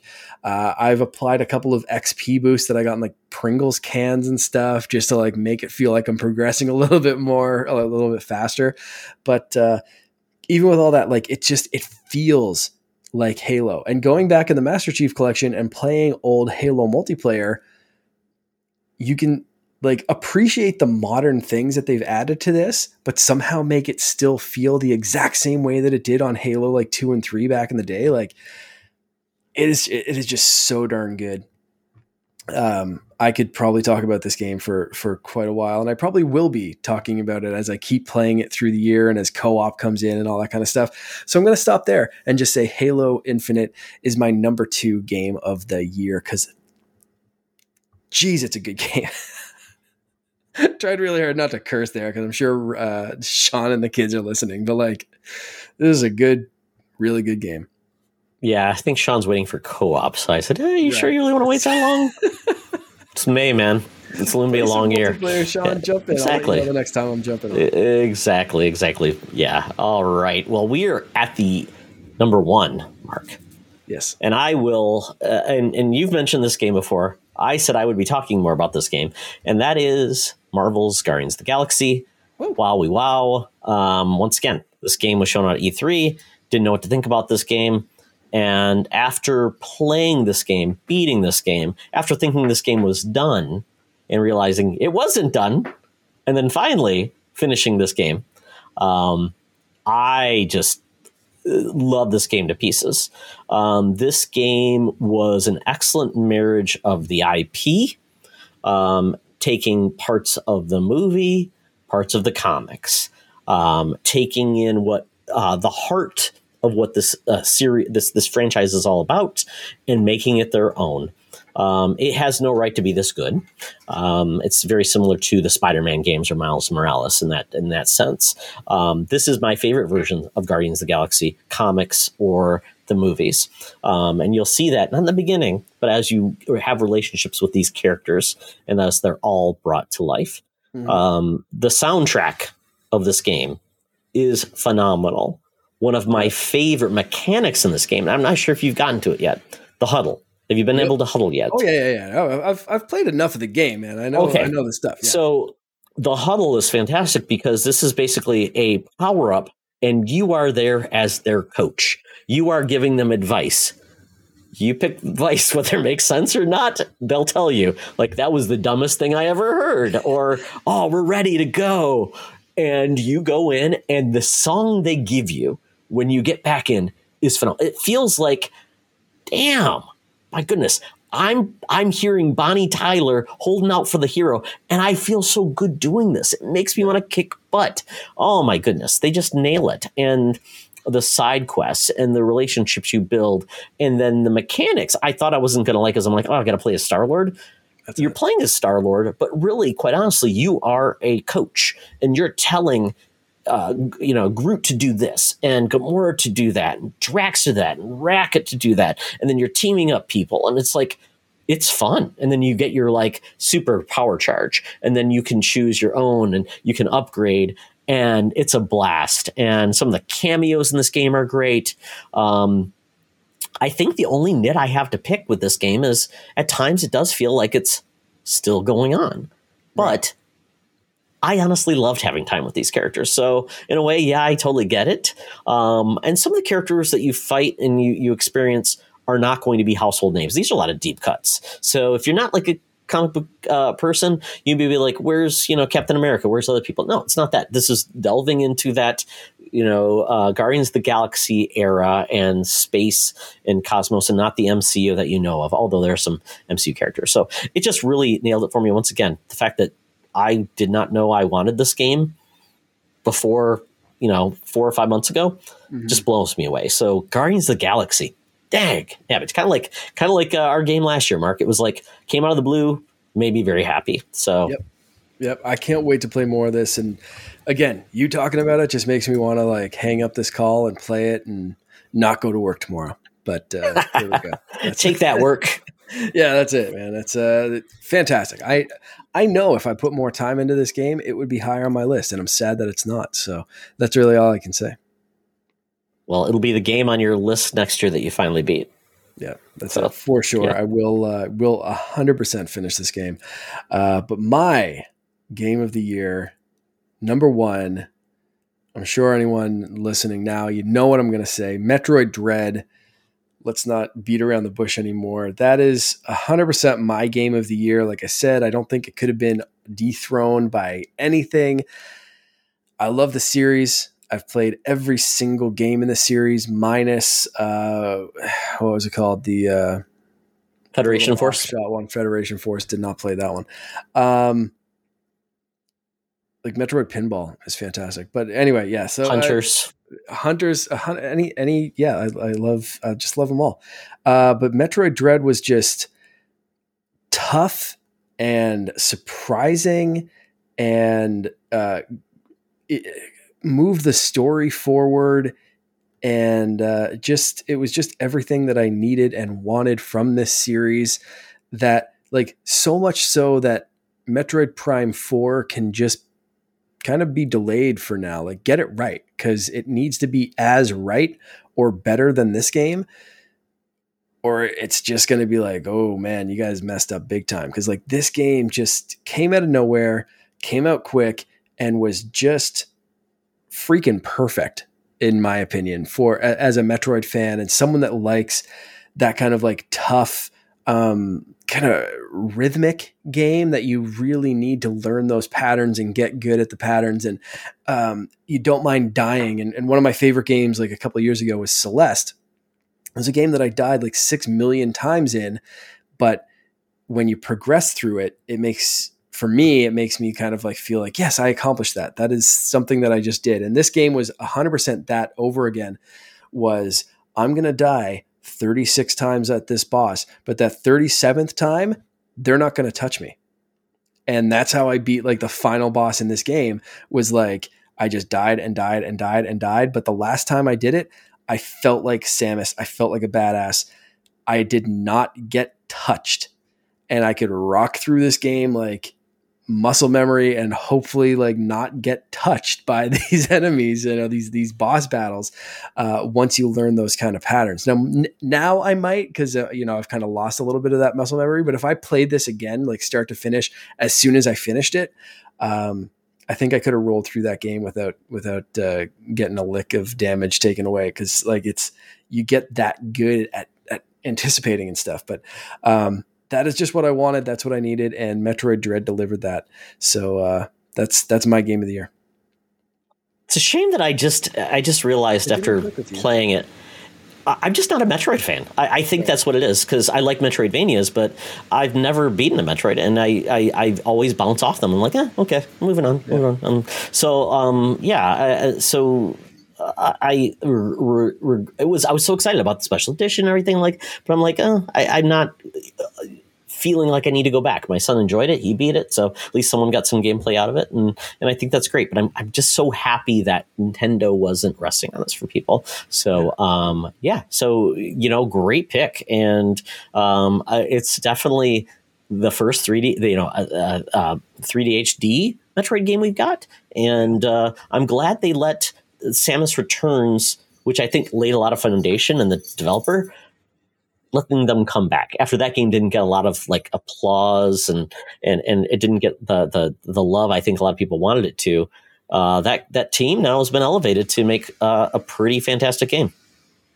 Exactly. Yeah. And it's come up on a lot of, like, we read through some of the lists and some of the things that people had added to their game of the year. And like, it's come up a lot. So I'm really happy with how that happened. So it's good that it's getting the recognition, and it's not just me being like a diehard Metroid fan, just loving it for whatever. And it could be like, a hot turd in the summer or something like that. Like, it's, again, to quote something from Bobby, like, in my heart of hearts, I know this was like the game of the year for me.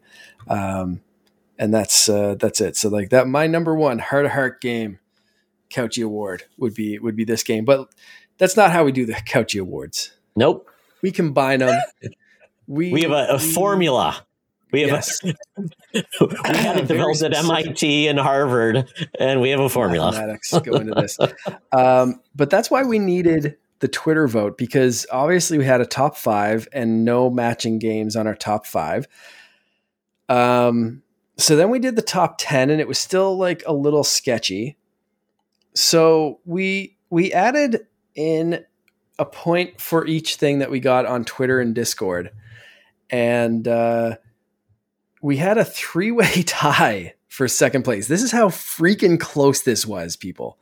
We had a 3-way tie for second place. So the second place Couchy Award would go to Ratchet and Clank, Guardians of the Galaxy, and Metroid Dread. So the higher something gets on Todd and I's list, the more points it would get. And like I said, I threw in an extra point for each time it was mentioned on one of those services through someone just like reaching out, because we didn't get people to rank theirs, right, for the most part. So it was just like 1 point each kind of thing. Yeah. So that's that. And I'm pretty impressed that, again, after tallying everything, a 3-way freaking tie for second place. Come on. It's like a runoff. It's like a hanging Chad in there, I think.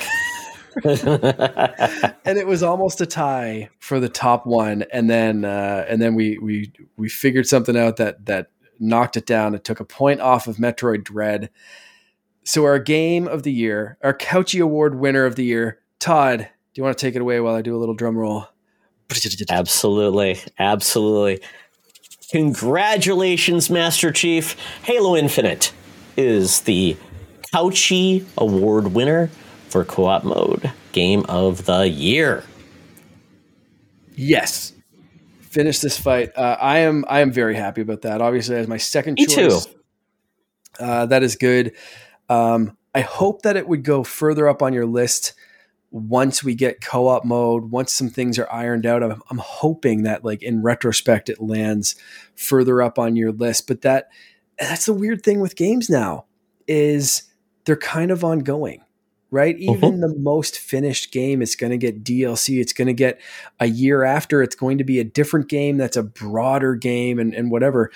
There's very few games now that are released that are the exact same game 6 months to a year after they're released. So realistically, like, you kind of have to cut off and say, like, if the game was released in this year, it has to be in that year's game awards, or, you kind of have to restructure your list of like ongoing game. Cause like if they really improved Avengers, let's say, and they knocked it out of the park with the DLC that happened this year. And I played through all the Avengers DLC and was hoping to really fall in love with it. And I liked it, but I didn't like it. I didn't think it really fundamentally fixed that game. But if, for instance, that game came out, it was a dud, they really fixed everything up and released the pretty good story DLC for the most part. Like, there was some really cool stuff in some of those and some really cool moments. But if they had have just ramped it up a little bit, I don't know where I'd put that, but I'd probably have to talk about that in some way. Just like the same way I talked about Fortnite, right? Like, even Chapter 2 in Fortnite was a little over 2 years old and just ended, and I talked about that tonight. But, like, could I have put that on my top 10 list maybe? Oh, sure. I mean, people would put Destiny. Probably, right? Well, Destiny 2 is probably going to be talking about the Witch Queen next year, right? I mean, because that's a big content. Yeah, so the ongoing in games as a service and where's it going and continually, like Halo, we don't know what their plan is with the campaign because it's open world now. They could do things. I don't know how the game ends, so I don't know. I mean, I'm assuming Chief doesn't die, but they could do a lot of things with making more missions, and then you could do things. You could get raids. You could have strikes. You could take over as your character from multiplayer, like Chief. People would love that. 100%. No, they wouldn't. They would hate that. But, like, I think some people would, because it would be like Destiny, right? Yes. Like, it would be the Guardian. Yeah. Saving the world. Let's say after co-op comes out, if like the year 2 plan or the year 3 plan is, we're opening this sucker up to like raid parties and go do this and go do that. And like, you can finish the story and then getting four Spartans, in there. Oh, that would be so fun. Yeah. To continue on missions or do this or do that. Because that's the PvE I want, Mark, in Halo. I want to take on bosses. I want to take down a scarab. I don't want to take around 4 more Spartans. To me, that's boring. I don't care. I want to take down a huge boss and play together and have like mechanics. So you're like, oh, you guys have to stand over there, or you have to do that like in Destiny. So I'm like, I hope that's where this goes, because then that changes the game completely. And there's nothing saying that it couldn't happen in even like year 2, year 3 of Absolutely. Halo Infinite. If this game is really going to be infinite, who knows? We could see something like that. So it could be, like, what's your 2023 game of the year? Oh, it's Halo Infinite, right? Yeah, they just added like absolutely chapter 2, and it's opening things up and doing all this new stuff. So we're counting it as a new game. Like it, it's such a weird time in gaming where who was complaining about that not that long ago? Oh shoot! One of the guys he was just on We the Gamercast.